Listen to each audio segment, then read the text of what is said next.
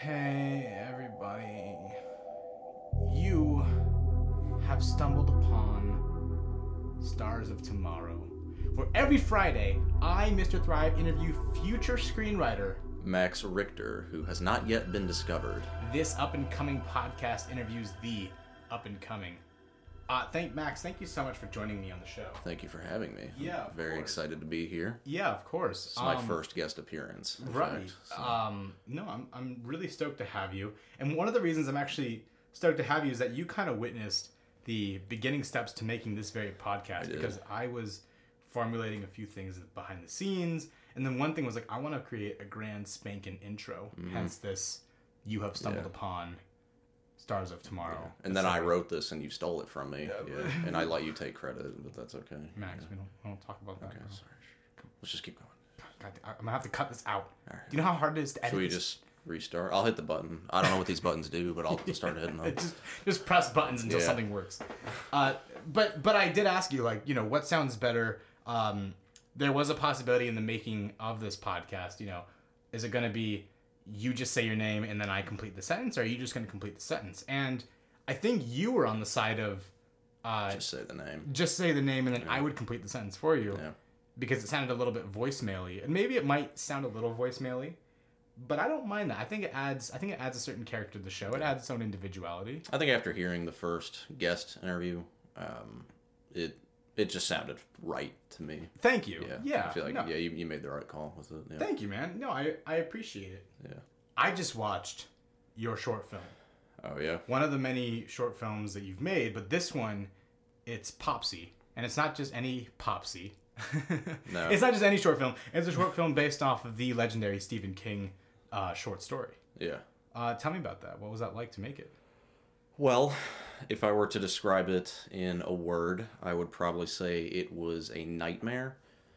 Really? Yeah, and that's a nice little pun because Stephen King is like a horror author. Oh, you don't say? Yeah, believe it or not, yeah. Okay.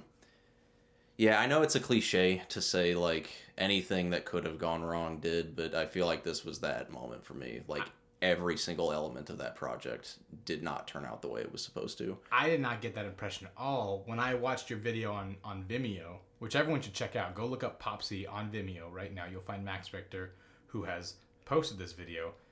It's a pretty seamless film. It's a short film. It's about 10 to 11 minutes long. It's good. I gotta say, I love the cinematography. Thank you. The acting was pretty decent. I went into it not knowing a single thing about Stephen King's Popsy. What plot twists were coming up or anything. And within 10 minutes, I think Max Richter told a pretty darn good story. So I think, in my opinion, that's mission accomplished. But what were some of the challenges that happened in this video here? Well, where should I begin? Where was it filmed? Let's start there. Okay, it was filmed in the suburbs of Chicago. Okay. That was actually probably the biggest source of difficulty for us. Why? Besides the cicadas, that was the one thing I did notice with sound. Yeah. Because I'm just middle of summer. We just nothing you could do about Every it. cicada in the whole entire world was like, let's be an extra. Yeah. The original short story, the kid. So I guess for those who haven't seen it, basically the story concerns a drifter type of guy who is in some debt to like a mobster type dude, and he is offered to clear his debt by kidnapping this kid and then giving it to the dude, presumably to sell him into slavery or something. But he finds this kid and picks him up, and something goes wrong. I won't spoil it, because I want everyone to watch it, obviously. Mm-hmm. But the scene where the main character actually picks up the kid, it doesn't happen at like a parking lot the way we filmed it. It happens at a mall. Did you want to shoot it at a mall? Yeah, we contacted 6 or 7 malls just kind of in the Chicagoland area. And there's tons in the suburbs, and we didn't think it would be an issue. But we kept running into a problem where all of them, they wanted to see the script because they want to know, like, okay, you can film here, but like, what are you going to be filming? Especially since like we were college kids, and like, they probably reasonably would assume we're not terribly experienced. Right. And, I always find that, businesses and the government always always are a lot more compliant to work with students because they're students. Yeah. So there was a little bit of an advantage there. Yeah, you might think. Oh, okay. But not in this The case. issue is that this scene we wanted to film at a mall is a child abduction scene, and like no mall in the world wants to be associated with that reasonably, I guess. Do you think there was, did you ever mention like we won't show the name of the mall? We'll just yeah. We're really upfront. Like we're not going to show any like storefronts. We're just going to be on the outside of the mall, like kind of on the sidewalk. Mm-hmm. It just needs to look like a mall parking lot, you know, like a mall exterior. Sure, but you know what? When I watched the short film, the one thing that when I was seeing this child abduction scene, you're right, because they kind of doing like this empty vacant parking lot where the child abduction happens. Yeah, that didn't really bother me, and the reason why is because as you're watching the film, you might question it at first, but as you continue watching, this twist that comes up is enough in the left lane, not only to make you forget about it, but it's so left lane that you kind of think to yourself, it's actually now understandable why it would happen in the middle of a vacant parking lot that doesn't look like it belongs to a single building. Yeah, that's not what we were going for, but I'm glad that you intimated that from it. That's at least what I... Yeah, I mean, it's good that I guess it worked out. We did end up finding a mall that was okay with it, but they quoted us $10,000 for a day. So after that, it was like, okay, we're not shooting at a mall. You know. Oh, you're a student? You're in debt? Oh, here. We'll just put an easy $10,000. Yeah. I think with that one, actually, we didn't mention we were students, which is maybe why they were okay with letting us do it in the first place. But that's also why they quoted us such a high fee. And we asked them, like, you know, are you sure you can't go any lower? And they're like, nah, this is just our rate. You know, we don't need your business. Like, we're not going to negotiate on it. So that was that. So we found a train station, part of the like Chicago like metro rail, whatever. And I went into the office and I just asked them like, hey, you know, I'm just a student. Can I just film something over in the corner of the parking lot? And they're like, yeah, we don't. Can I swear on this? Yeah, you. Oh, okay, absolutely. Yeah, no, please. Yeah, they're like, we don't give a shit. You know, just do whatever you want. And so and you saw the lot. You know, nobody was there. Obviously, we weren't impeding anyone. Sure. So, I mean, that was the first challenge we faced, but, like, if that had been, like, the worst of it, that would have been...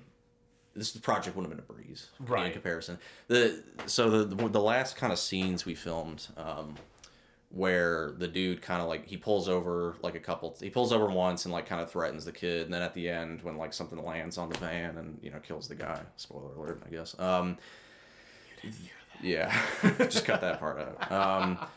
We filmed that in this little cul-de-sac of this little suburban neighborhood not too far away from where I grew up. And we filmed there because it's just like on the edge of a forest preserve. And so there's a lot of parking and like it's a quiet area and there's nobody ever there. So we thought like, okay, it'll be a breeze. And I called about getting a permit to film in the forest preserve itself, but they were like, it was a lot of money. I mean, for like a full production, like an actual movie, it would have been nothing. But I mean, it was going to end up costing us like $3,500. Wow. And it's like we just can't afford that. I mean, this project we had a $5,000 budget and like we used every single dime. Like we couldn't put any of that towards these location fees. And so we decided to not film in the preserve itself, just kind of at the edge of it, inside the neighborhood. So we got the cops called on us, obviously, twice. No way. Yeah, the first cop that came up, he was super nice. He was just like, you know, hey, some people are complaining. We're like, oh, we're just students, you know, we'll be done in like an hour.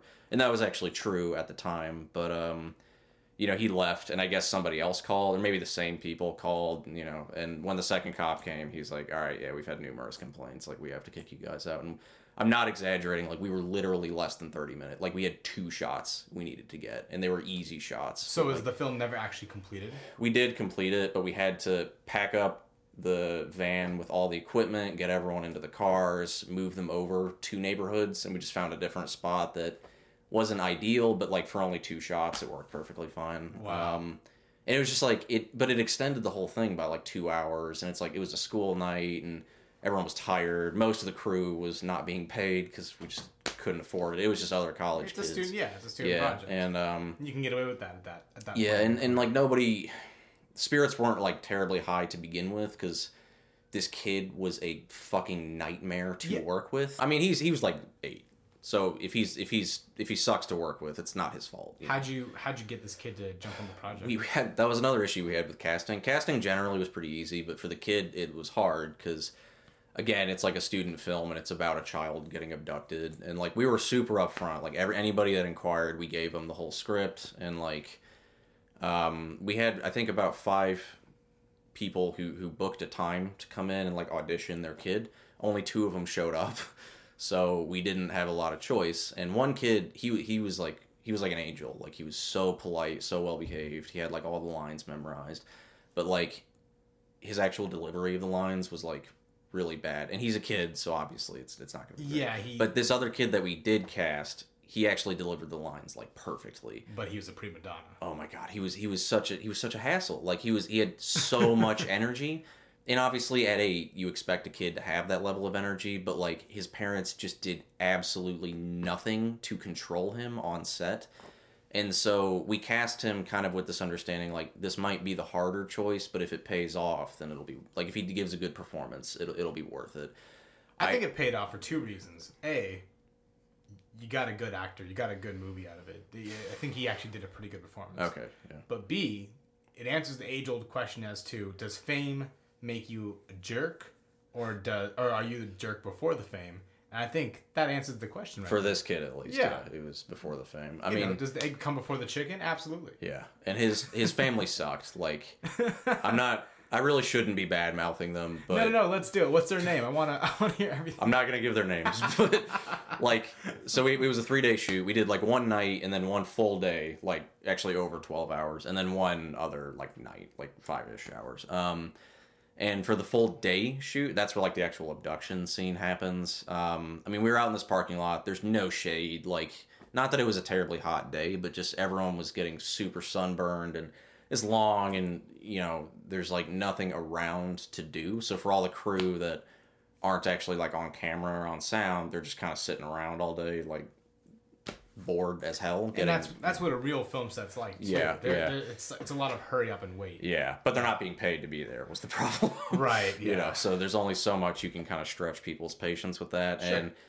And it's just like this kid's parents were just doing nothing to like corral him. Like he was constantly running around, and like we would do a take and then we'd cut it and we'd set up for the next take, and he would just be halfway down the parking lot, like running around in circles.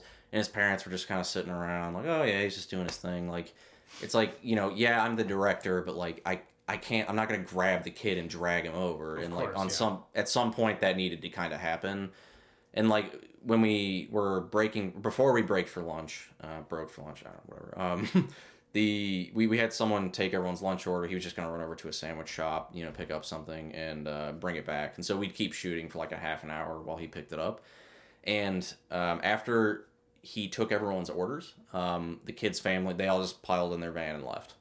They didn't tell me. They didn't say, you know, hey, we're going out to lunch. They just said, like, bye. They waved as they drove by while we were setting up the next shot. They just ditched. Yeah, and so we're like, okay, I guess we're going to break for lunch. But, like, nobody had anything to eat because we were still waiting for the other guy to get back. So we took, wasted time. We took, like, a 2-hour lunch because we just had to wait for them to come back. Oh, man.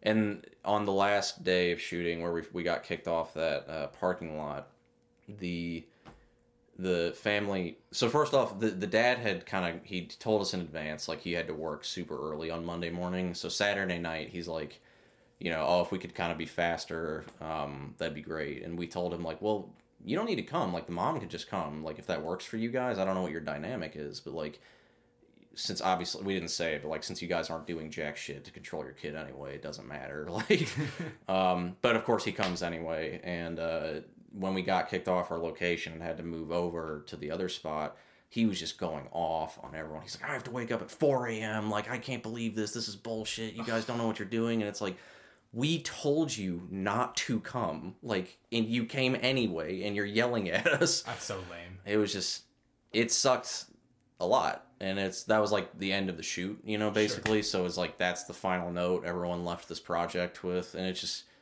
everyone was just in such bad spirits by the time we were done. That sucks. But you know what? As weird as it is to say, you know, I've been in the industry for a couple of years now on the professional end, not talking about college shoots or high school shoots, but actually industry. Yeah. And you get to a point where you kind of miss those college shit shows. Oh, really? Yeah, I do, at least anyway. All right. I'm praying I'll get there eventually. This example that I'm gonna bring up is actually not a college shit show. It was actually a high school shit show. What happened was my friend was shooting a spy movie. He was actually making the sequel to another one of his spy movies. It was a lot of fun. He had this whole entire character made up. He was the director, producer, screenwriter, and actor. Okay, and he would always be in the leather jacket. And he always had like the shades on. He was a really cool cat up until this one moment where we were shooting in a park, and as many spy movies have, this had guns. Yeah. We were using prop guns, and we used Sharpie and we colored out the orange tips. And we were kind of in a more secluded part of the park that was kind of obscured by the foliage of trees. But we would see people pass by. Maybe they were walking their dog. Maybe they were just going hiking or whatever it was. And we would just tell them, hey, we just want to let you know, we're shooting a film. Don't worry. Everything's fine. We're just doing a high school project.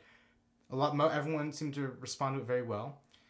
And then about 20 minutes later, after like the third person passed by, I remember this cop kind of walked over the hill with his gun drawn. He didn't have it pointed at us, but he was holding his sidearm just kind of off to the side, very nonchalantly, lazily. And he said, all right, everybody, stop the movie. Movie's over. Yeah. That's a wrap. And we're like, oh, is this serious? And I was like, oh my God, this is serious. And luckily, and I really hate to say this, but we were in, the whitest suburbs, in the whitest town, next to the safest city where I grew up, Thousand Oaks. So our white privilege made sure we didn't get shot. Yeah. That's really what it was, is that because we were white in a white privileged culture, we didn't get shot. You might have heard the story already. Right. If you guys were a different group, yeah. We were a different group, unfortunately. I mean, I hate to say that, but that's just the truth. So we were let off easy. What he did was he had us pile our propped guns into this pile to our left, and then we kind of stood in the middle with our hands behind our back, interlaced fingers, on our knees, and then one at a time, the cop would have us stand up, and he'd write down our name on a notepad, and then once our name was written down, he was very organized, he would then have us move to a new pile, a new grouping of people that were made for the people that were already checked off. What ended up happening was this guy, who I love dearly, who I'm still friends with to this day, who was a real cool cat, dressed in his leather with the shades, and was ready to produce this film where he was directing and screenwriting. It was going to be a really awesome accomplishment. He started to cry. Yeah. I mean, how do you not? I would. Yeah. Yeah, I think I would have too. I felt so bad for the guy, and we all afterwards we were walking home, and it did not help that on his way out he sees 8 other SUV cop cars just lined up outside the park as if the shooting was about to happen. Yeah. They prepared for war, and with reason, of course. Yeah. I guess what had happened was someone way off in the distance who we did not consult about our shoot just saw it, and apparently they reported, these kids are playing with rifles, and yeah, I kind of mocked this person, but at the same time, like, I also understand it now that I'm older, now that I'm seeing this world that we live in. It's crazy, and you can't be extra careful in these times, No, yeah, I definitely can. But that's crazy though, in terms of the involvement of, getting the city in your shoot. I'm actually really surprised to hear that you didn't just go for the guerrilla tactic of filming. Which would be just shooting it, just running and gunning on your shoot. Yeah, I mean, well, technically we did, because we didn't have a permit for where we were shooting, and I guess we needed one because we got kicked off. Right. Well, the second time you did, but you were able to get the permission from the train yard, right? Yeah, we didn't have trouble with them. Okay, cool. Yeah. They were just like, go ahead. Yeah, they didn't even need, like, we didn't give them, like, a written, like, permit. Okay. I guess that is technically guerrilla then. Kinda. I mean, it was like, we got kids on set. Because that's another thing. The kid, his 2 siblings were there, of course. Like, why not just bring the whole family, just family event. Yeah, it really was. Yeah, and I mean, so we really tried to treat it, like, as professionally as we could. And we had a permit for the gun. It was a fake. It was just, like, a rubber block, basically. Right. But we had a permit still. Mm-hmm. Like, I don't know how valid that would be in anyone's eyes, but we had a document from our school saying it was okay. Yeah, it was, I don't know. I mean, the makeup artist dropped the ball tremendously. Our sound designer just completely abandoned the project after stringing us along. Like, it really just wasn't a pleasant experience all around. But again, I will say this.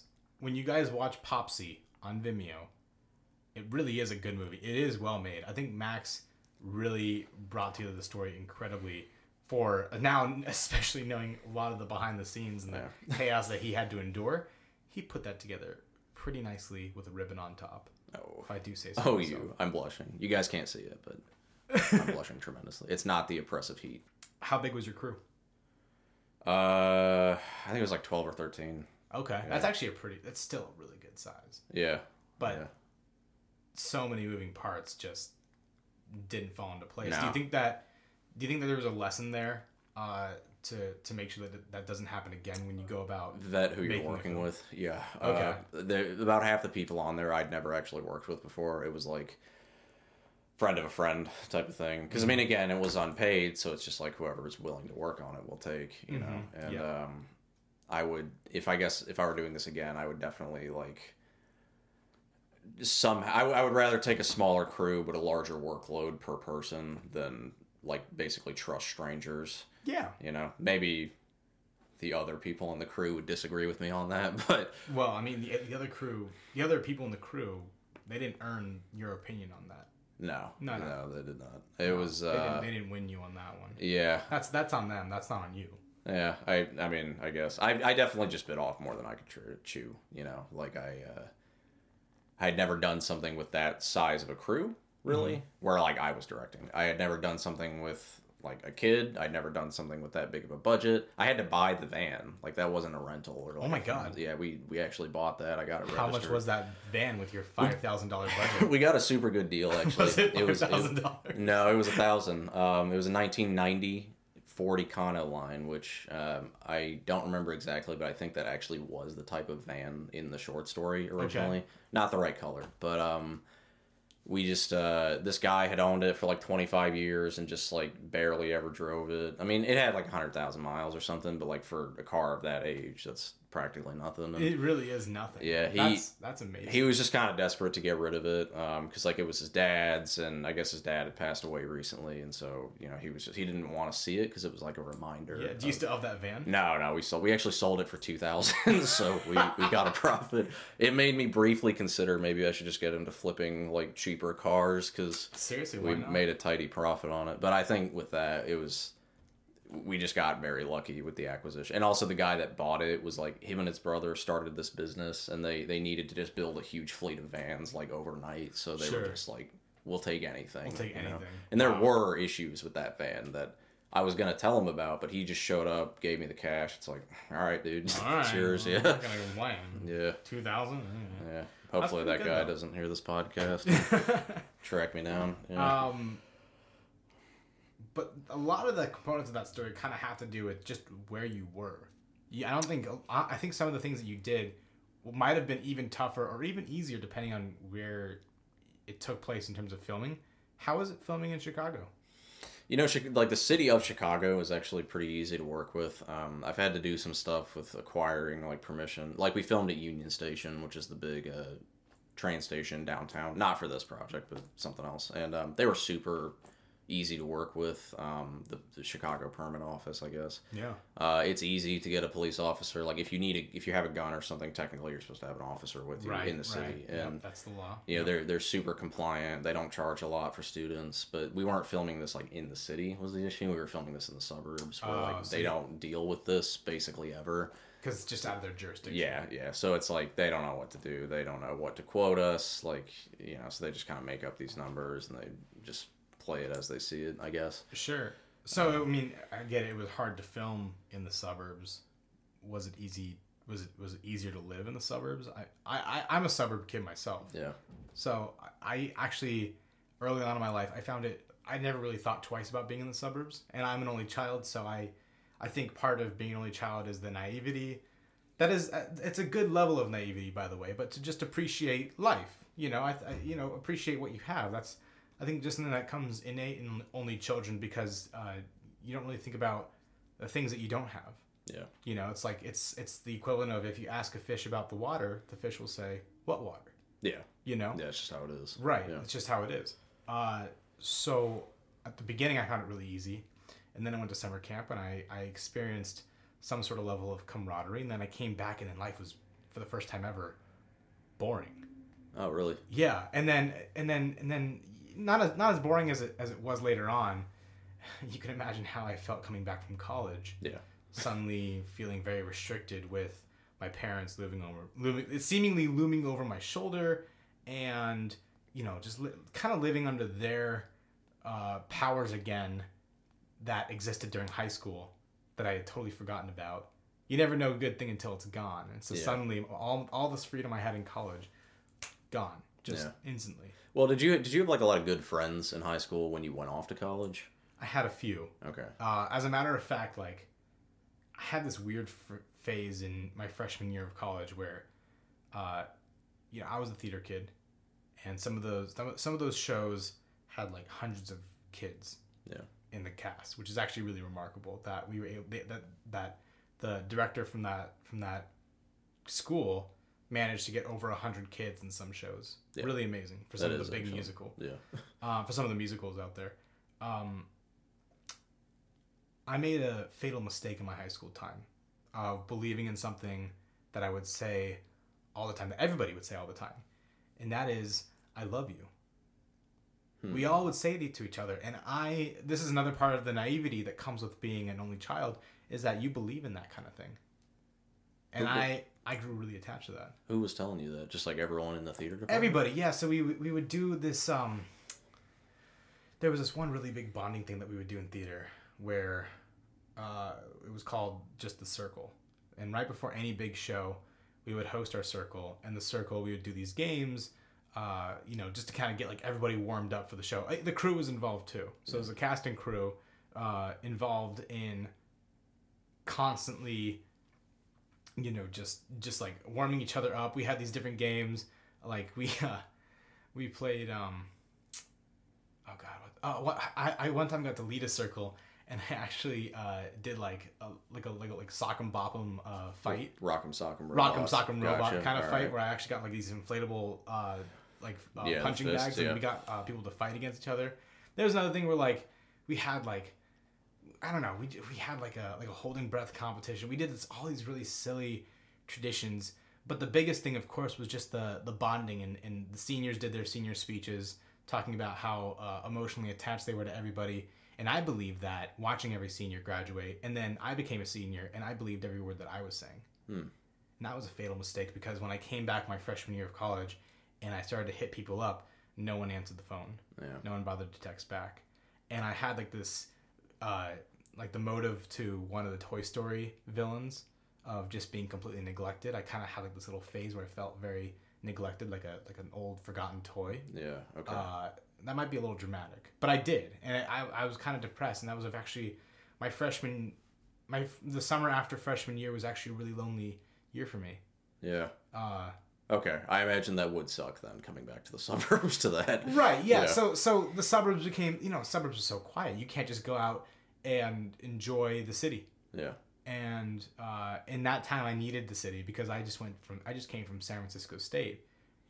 It's hustle and bustle everywhere you go. Right, yeah. In San Francisco, and that's you like meet the most eccentric personalities. It's an exceptionally I don't know if dense is the right word, but it's like a tight city, I guess. Yeah, I was in a fraternity. Yeah, a lot of the events were just out of the norm for me. For the first time in my life, I had a group of people I called brothers. Yeah, and even if brother isn't legit to the actual definition of a biological brother, to me, I hold on to that. Yeah. Because I don't have that. Yeah. And that felt kind of cool, and it brought out the best in me, honestly. Okay. It really did. Okay. I'm proud of my fraternity, Alpha Epsilon Pi. I still have my paddles hanging in my room. He does. They're very tasteful in how they're displayed. Yeah. Thank you. That really means a lot. They mean a lot to me. Each paddle, I have 3 paddles. They're representative of my 3 littles: Aaron Gutman, Brandon Glacier, and Corey Singer. If you guys are listening, hope you guys stay tuned. I may name drop you in the future again. You guys will become celebrities overnight. You never know. You never do know. Sorry, I'm looking at the paddles. but yeah, I have a special thing with the suburbs because the things I love about it and there are things I dislike about it. And I'm sure that over time, as I get older, as I age, as I gear towards making a family, I'll want to go back to the suburbs at some point. Yeah. At this point, I don't know. Okay. You know? Yeah. I had a really different experience because, like, my freshman year of college, I had some friends, but I didn't join a fraternity. I didn't have any, like, really good friends. Just kind of, like, casual acquaintances, you know? Which college was that? I went to DePaul University, which is in Chicago. Not DePaul with a W, which everyone always thinks I say. Fuck DePaul. I actually don't know anything about that school. But it's in Chicago, and like I grew up in the suburbs, like an hour or so outside of the city. And so for me, like Chicago was always just like it's, you know, your family goes there on a Saturday, and like you go see the tourist attractions, like type of things. Maybe you go to like a fancy restaurant downtown every now and again. But like living there was such a huge like difference in what I was used to. I guess a culture shock of sorts, just because it's so dense. I mean, especially like compared to like Los Angeles, it's a lot more concentrated, and it's like it feels like almost claustrophobic to me, at least.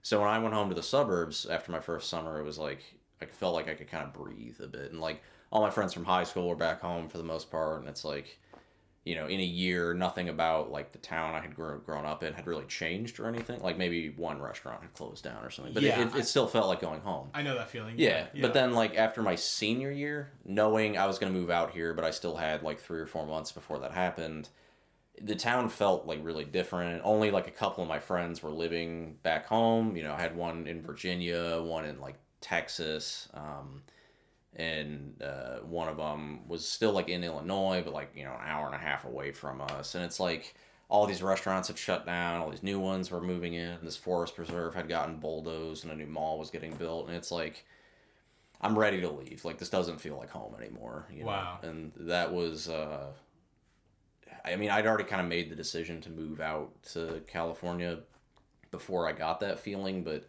I did not feel nearly as homesick moving here as I thought I would, because I'd kind of slowly gone over that, like, over the course of being in college, just because my hometown had just changed so much. Sure. And I know that you came to California, you know, obviously for the film industry. There's a much bigger film industry out here than in Chicago. Yeah. Is there anything in Chicago? Yeah, I mean, everyone talks about, like, oh, Chicago Fire, Chicago PD. Have you ever heard of those shows? No. No one has. No one outside of Chicago has heard of those shows. And even in Chicago, like, nobody watches those. Like, you hear about them because they film around the city. But I think the biggest show filming there is Empire, which is decently big, I guess. I think the biggest reason Empire is famous is because of that whole Jesse Smollett thing that happened, you know, 6 months ago or whatever that was. I mean, there are occasionally movies. I know, like, Jupiter Ascending. Do you remember that one? Came out like 5 years ago with... It rings a bell. It didn't do very well, did it? No, it was a bomb. But it was the first movie that had a budget of over $100 million that all the principal photography was done in Chicago. Okay.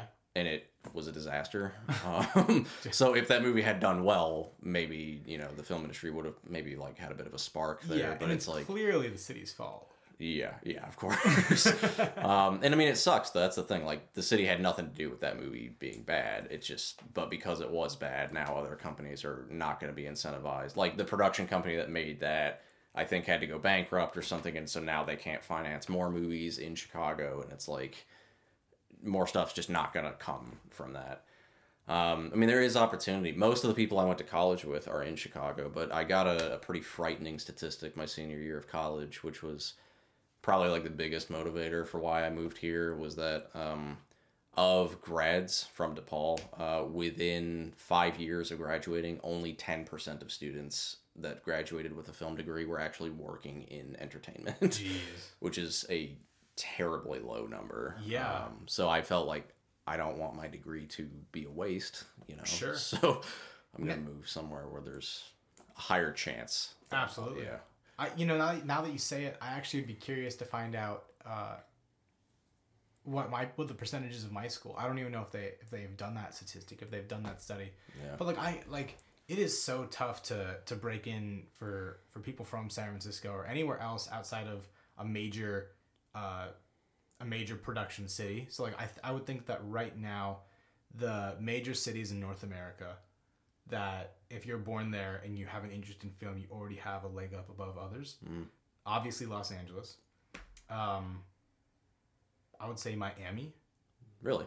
Or yeah, because they have some sort of an industry in Florida. It's not as big. Yeah. I don't know what they do outside of Disney over there, but that exists. New York. Yeah, obviously. Yeah. And then the newest one, Atlanta. Yeah, Atlanta. And then if you're in post-production, I know Toronto is big on especially animation, I think. Yeah, animation and CGI. Yeah. A lot of the biggest stuff comes from Toronto. Vancouver. Oh, yeah. Oh, am I thinking of Vancouver? Or... both. Toronto is usually for post, and Vancouver is more for production. You're right, yes. Yeah. Vancouver, I think, is largely... They have huge rebates. And on top of that, it's just such a generic-looking city. You can make it look like anything. Right. So... I remember when I first started seeing movies pop up out of Atlanta, I was like, okay, it's kind of a random place. But I think the first thing that ever caught my eye from Atlanta was actually The Walking Dead. Yeah, probably for me too. Yeah, just huge production quality, and great story, and kind of this untold part of the country to a certain extent. Not untold because we know about Georgia. We know about Atlanta's significance in America up to a certain extent. Yeah, but it's like largely unrepresented in film and television until recently. Until recently, yeah. I've noticed Atlanta has been getting a lot of representation.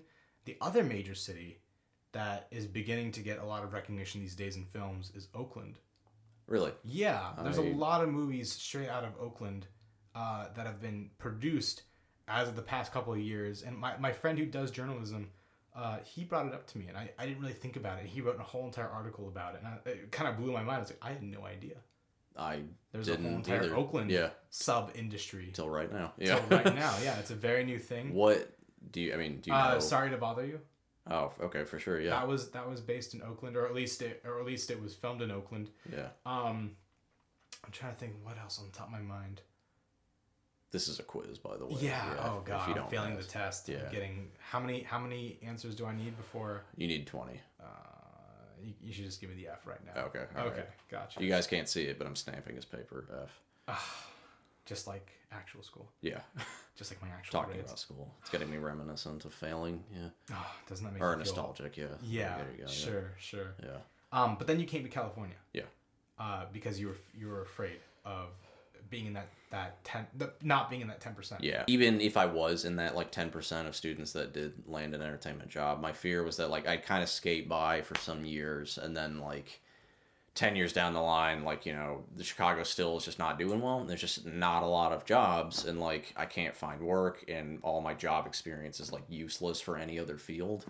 And like I was afraid of basically just kind of getting stuck, because it's a lot easier to move across the country when you're 22 versus like 32, or even really just maybe like 25 or something. What was that move like? Was that kind of a big risk for you? Or was it pretty easy? It was kind of risky because my girlfriend and I had never lived together before. Okay. So we moved out here together. How long had you guys dated before you guys moved out here? 5-ish years. You dated for 5 years prior? Before moving out here. But we never lived together because we were in college. Sure. And, we went to different schools. And wow. How'd you meet her? In high school. High school? Yeah. High school math sweetheart? class, yeah. Oh. Mr. Ghoulish, if you're listening to this. Mr. Ghoulish? Yeah. That's the best dating app I've ever heard of. Yeah. He was quite the matchmaker. Match. Yeah. Quite the formula. Great job, Mr. Ghoulish. Yeah. And so that was kind of risky, just in a sense of like, what if we just don't live well together? Like, what if we have different hygiene habits or different like just general living habits? And the verdict? It's been fine. Yeah, I mean, obviously there's been little things like, oh, I wish you'd clean the dishes more, or like, I wish you would cook more or whatever. Sure. But we've never like had a fight over any of it. And like generally, I guess it's like we've been together long enough that it's like if we really had a serious issue over like not running the dishwasher, like I don't think we would have gotten to the point we're at. Sure, yeah. Who snores? She does. She snores. Sorry, Amanda. Who's the clean one? Neither of us. Yeah. Who ends up cleaning? I clean the kitchen. She does the rest. Okay. Yeah. I do all the cooking though, so I feel like that's kind of similar. Okay. Are you quite the chef? not to toot my own flute or anything. Toot my own horn, whatever the phrase is. It's toot your own horn. Yeah. I like flute better. Toot my own flute. It rhymes, you know, so yeah. I feel like that. Toot my flute? Yeah. Do you toot your flute? Anyway, go on. I'm sorry. I'm sorry you guys had to hear that. I'm so sorry. You should, like, loop that numerous times. You should just make that. That could be your intro. You're listening to Toot the Flute. Yeah. Well, yeah. Moving across the country. I don't know. Really finding a job was kind of the big thing. When we moved out here, I kind of accidentally landed a job at this other company that does search engine optimization, which is like an advertising thing. And it was just like my girlfriend's coworker's friend worked at this company, and they knew, you know, I was looking for work, and so I went in to interview not thinking I'd get it, but then they offered it to me, and it's like, okay, well, I don't have any job lined up, so like I kind of have to take it. Sure, yeah. I hated it. I was completely miserable, so I left. Yeah, as soon as I could, basically. Once I had enough like saved up that like, okay, I can afford to be unemployed for a little bit while I look for new work. How much time did you give yourself to be unemployed? 2 months. 2 months. Yeah. So it's a good amount of time, but you had to hustle in those 2 months. Yeah. I mean, I got hired in exactly a month. Okay. When I quit, so it worked out, I guess. Got you. And now that's the current job you have now. Yeah. Okay. And you're working. So this is actually, guys, how I met Max. Is that he is the production assistant. He's the production assistant runner at my company. And yeah, he does a great job at driving. Oh, yeah. But you know what? His talents are not being utilized at this time. So if you guys want to contact Max Richter, get him on a project, what is the best way to contact you? Well, you could look at my email, maxrichtercreative.com, and on there you can find all of my information. I guess my email address, best one to reach me at, would be richtermax34@gmail. All this information will be in the description of this episode. Yeah. If you're doing anything that is more involved than running, I'll probably take you up on it. So just putting that out there. Seriously, guys, Max is he's a really committed guy. I've seen some of his work, not just talking about Popsy, but some of the other short films he's done. He's had me read some of the drafts to his scripts, and we'll talk about that in a second, but I just want to let you guys know that his talents are not being used the way they should be, and a guy like him should be on your writing team. So please give this guy, shoot this guy an email. You won't regret it. I promise you that. Should I like slide you the money now for that plug, or like after the episode? After. Okay, cool. Okay. You're gonna cut that out, right?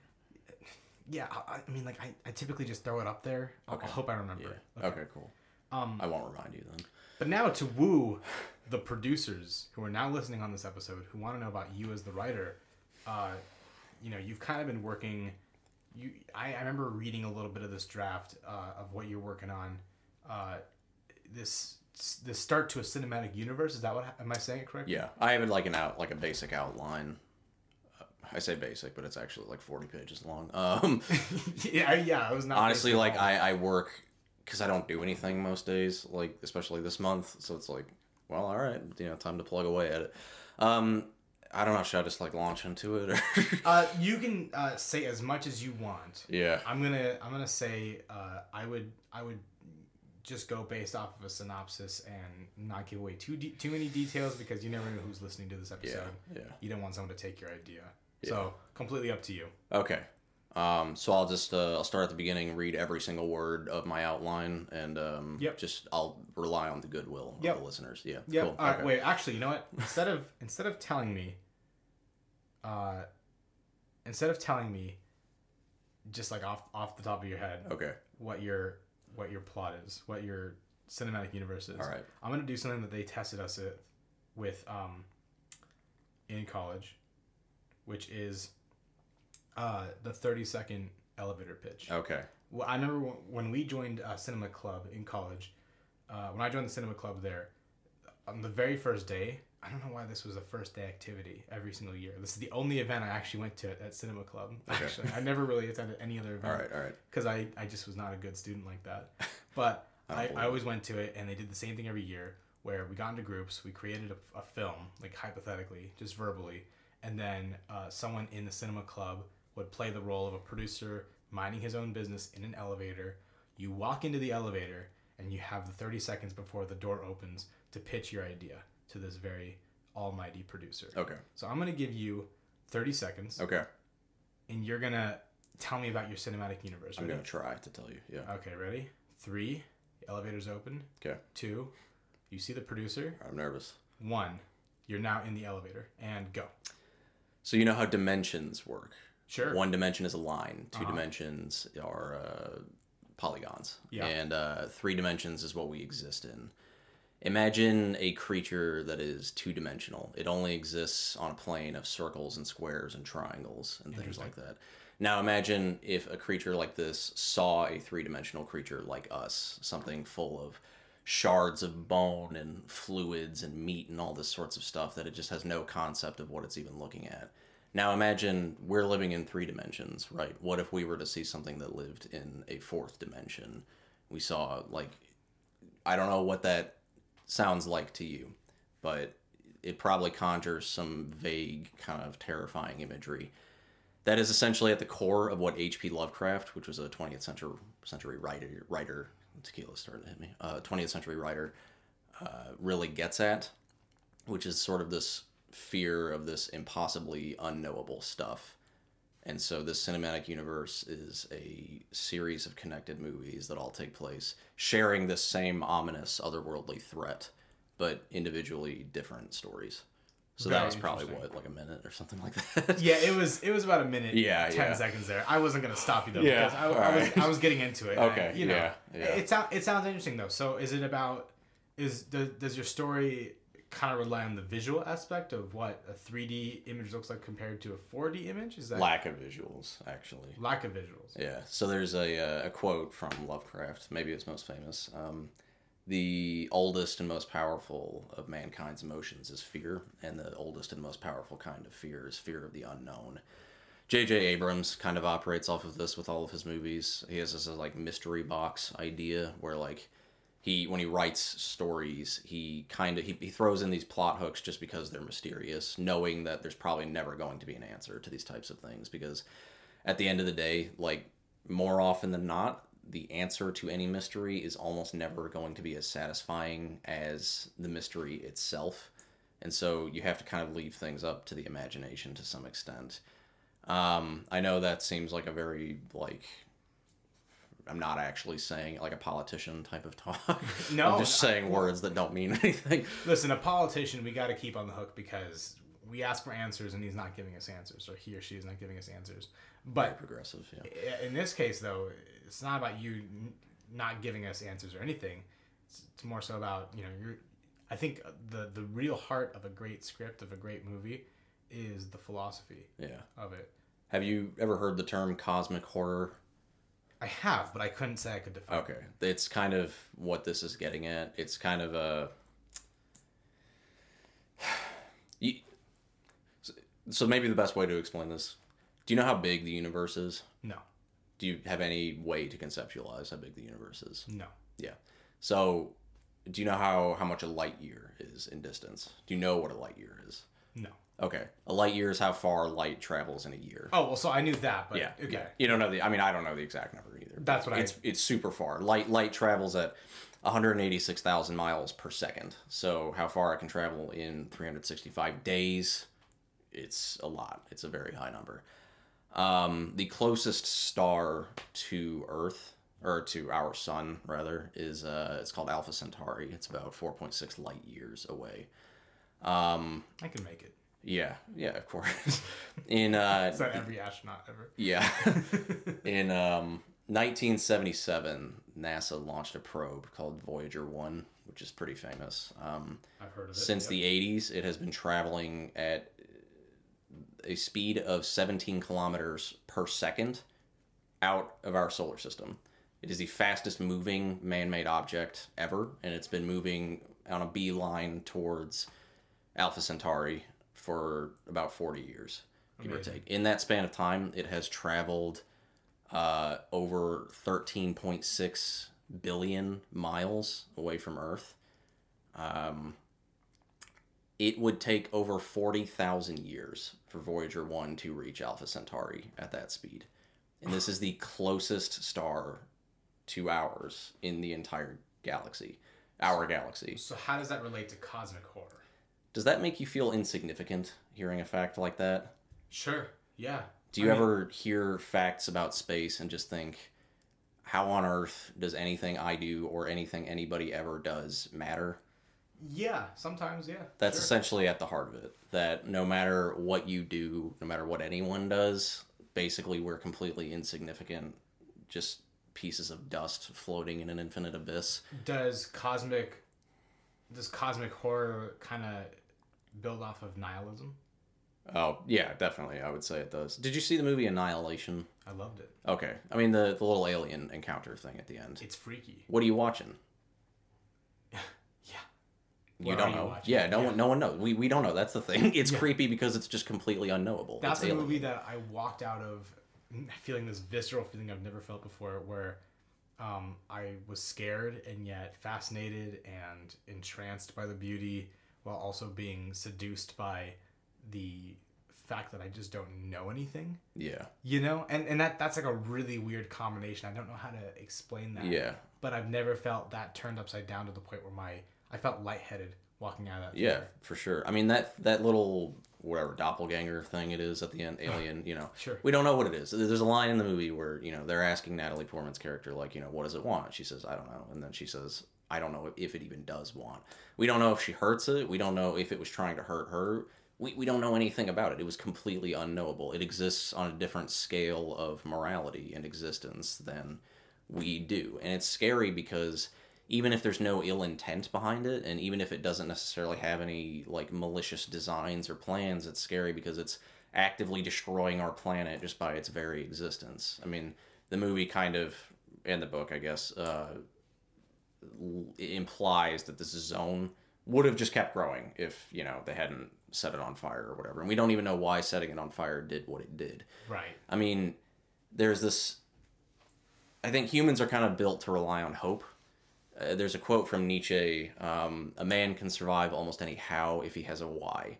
And I think we read a book in college called Man's Search for Meaning about a Holocaust survivor, basically like how he got through that process. And not just how he survived the Holocaust, but like how did he live afterwards, knowing the world he was living in. And it's like you have to give yourself a reason to live. You have to find a purpose. You have to hope that there's something worth living for. And cosmic horror is the idea of like, well, no, there's not. Fuck you. Like, and it's this kind of scary, like, sense of dread that just, like, sits with you. And I think it's scarier than, like, ghosts or mummies or, whatever kind of typical monsters. Because those rely on a basic, like, predatory instinct we have of, like, I don't want to be predated by something else. I don't want to be eaten. I don't want to get killed, whatever. Yeah. Those are basic survival instincts. But we live in a world now, I mean, at least in America for the most part, where like we don't need to worry about day-to-day survival, but so then we have to find reasons to keep living. And then the more we learn about like our galaxy, about the universe, about everything, the more that kind of realization starts to hit you. It's like, how do I find something that's worth living for? Sure. There's some people who struggle with that. My curiosity is this though. It is a relatable feeling, but it's also a little bit of a tall order for anybody to just create something that actually accomplishes that visceral feeling of insignificance and its connection to the universe. How do you aim to accomplish that? Is it with the lack of visuals that you expressed? Or, I mean, you're 40 pages into this. What is your plan? Yeah. And this isn't an outline for a specific What is your plan to ruin my self-esteem? Yeah. See, the whole thing, H.P. Lovecraft, with all of his stories, it's like the Cthulhu mythos is what it's called. What he was kind of getting at is this idea of, like, all of his stories kind of follow some formula of, like, there's a guy, it's always, like, a white guy living in the Northeast United States, who he inevitably finds, like, he's like an archaeologist or historian, and he finds some sort of ruin or site or whatever that he needs to investigate. He investigates it, and then while he's there, they start to find out, oh, this wasn't made by humans, this was made by some ancient civilization that's, like, maybe not human. And then inevitably there'll be some encounter with these, like, otherworldly beings, the great old ones, the elder gods. They've got a bunch of names, but basically there are these beings that exist outside of three-dimensional space. And in every story, the protagonists, even if they do kind of manage to win whatever particular conflict they get brought into, it's only like just barely. Like, I didn't really stop this unknowably infinite entity from consuming the earth. I just kind of stopped it from killing me. you know, or like even if they do survive, they end up going insane, or a lot of times his characters will end up just killing themselves. Like it'll be written as a journal, and the last line's like, "I'm gonna blow my brains out now." Obviously, it's not written like that, but you know. So kind of the idea behind the cinematic universe, because all of his work is public domain now, because he wrote all of this almost 100 years ago, is tie together a lot of these ideas, a lot of these like entities in this mythos, and kind of tie that into like American history, and try to sort of like weave this series of movies that take place at different points in time, all sharing the same universe, but like you don't necessarily need to see all of them to understand what's going on in this particular movie, which is a bit of a tall order, to say the least. It is. Yeah. But I mean, good for you for being up to the challenge. You're certainly not a guy who gets discouraged by challenge. I mean, look at how far you've come. I guess. Yeah. What do you mean you guess? Let's talk about the fact that you took a Stephen King novel and you were able to create Popsy with not just pure determination, but a forced rigor that went into it. Then you just casually make the move, risk putting everything on the line with your girlfriend to California. You're one of many who have sacrificed everything to get here. Yeah. And then on top of that, you have decided to take on this tall order of this script that I'm even having a little bit of trouble to boggle my head around. I'm sure I'm not the only listener here who's as dumb as me. No, I'm being very vague is kind of the issue. I guess if you want to look at like some movies that I would say similarly accomplished kind of what I'm going for. John Carpenter's like I think it's called like the Darkness trilogy. It's like The Thing, Prince of Darkness, and The Mouth of Madness. Those do a pretty good job. I mean, The Thing in The Thing, that's kind of like an eldritch abomination. It's this thing that like, I mean, it wants to kill the people, it wants to live, but we don't really know why it's here. Maybe it just crash landed. We don't know, is this the alien that piloted the craft? Was this just some bacteria that was on the ship? We don't know, like, is it malicious, or is this just kind of what the thing is? Like, but it's a nightmare to look at, and you want it dead just for its very existence. Sure. Yeah. You know, I'd say Annihilation is a great example in kind of a less gory sense, more of like a, I don't know, metaphysical way. Sure. Yeah, or you could read some H.P. Lovecraft. Yeah. I definitely want to read some. I'm not just kind of drawn to this H.P. Lovecraft just because of his stories, but also because I mean that name. That's a really wild name. Yeah, he was a wild dude. Tremendously racist. I should put that out there. If you ever get into any of his stuff, you should just know up front, like, this dude was seriously flawed. Okay. Yeah. Well, that's actually good to know. It's a fair warning to our listeners out there. Yeah. There's a great book, actually, called Lovecraft Country. That was written, not by Lovecraft, by a different guy a few years ago. Sure. And it's like a Lovecraftian story, but it race in like the American Midwest in the 1950s plays a huge role, and so it's kind of like a meta commentary on, I guess, separating the art from the artist. Like you can appreciate something someone made while understanding they were not a good person. Sure. Yeah. And we need a lot more of that nowadays too, because like I knew someone who this is just like I'm kind of going off a little side rant based off of what you said. A lot of our current millennial culture is very much so rigid with their morals, and I respect the strictness with the morals.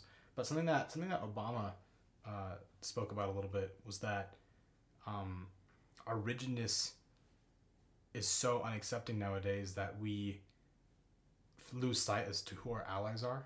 Yeah. And so I'm not going to say Al Franken is an ally. He did something that I don't think is acceptable in the professional world, but I knew someone who owned his book and was so excited to read it, and literally had just bought it a month before his controversy. Yeah. And then was on the verge of throwing it out just because of what had happened. And so, my first thought was like, I guess I get it. But right away, I told her, you can't do this. Yeah. Please don't throw away the book. Because, you don't have to, you can still take his knowledge. He did something really fucked up. Yeah. but that doesn't make him an entirely illegitimate person. And his book is a representation of that. Yeah. That it was a human being, and a very imperfect human being who read that book. He's still, you know, he had a lot of incredible things to talk about, a lot of interesting political science and philosophy to discuss, to enlighten people on. But he did ruin his own personal reputation, and so that kind of appreciation to separate the author from the book, the creator from the product, it needs to happen. It needs to happen a lot more. And so I'm actually really honored. I'm really touched that someone actually wrote the Lovecraft Country. Yeah. That's what it's called? Like, yeah, Lovecraft? actually, I think, not to go on a tangent, but I think Jordan Peele is producing a TV show adaptation of it. So Really? if you want to read it now and say when the TV show comes out. Yeah. Just to mind, I've been looking for a new book. Yeah. To wrap this up, Max, you're now making this amazing project. I asked this question to every person who's on the show. And so I will be asking you this question, as it is a tradition on the show. Yeah. What will you be famous for? I would like to be the next, like, Kevin Feige type of person. I don't want to direct 20 different movies in this one franchise or something, but I kind of want to be, like, the guiding hand. Kevin Feige is the Marvel producer. I don't know if you guys knew that, but I want to be the person who's, like, kind of setting all the pieces in place, you know, for some grand scheme, kind of behind the scenes. I love it. All right. I love it. That's really amazing. Guys, this is Max Richter, the creator of an entire cinematic universe. And that's really a wild thing to boggle your head around. It's quite the ambition. It's quite the tall order, especially for the subject matter that he's about to cover. If you guys want to work with Max Richter, be sure to contact him via the email listed in the description of this episode. Other than that, have a great week, and I'll see you next Friday. Thanks for listening, everyone.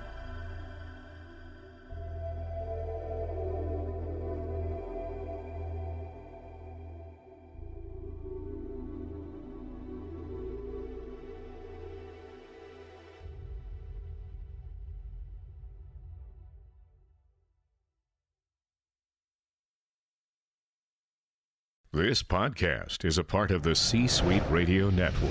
For more top business podcasts, visit c-suiteradio.com.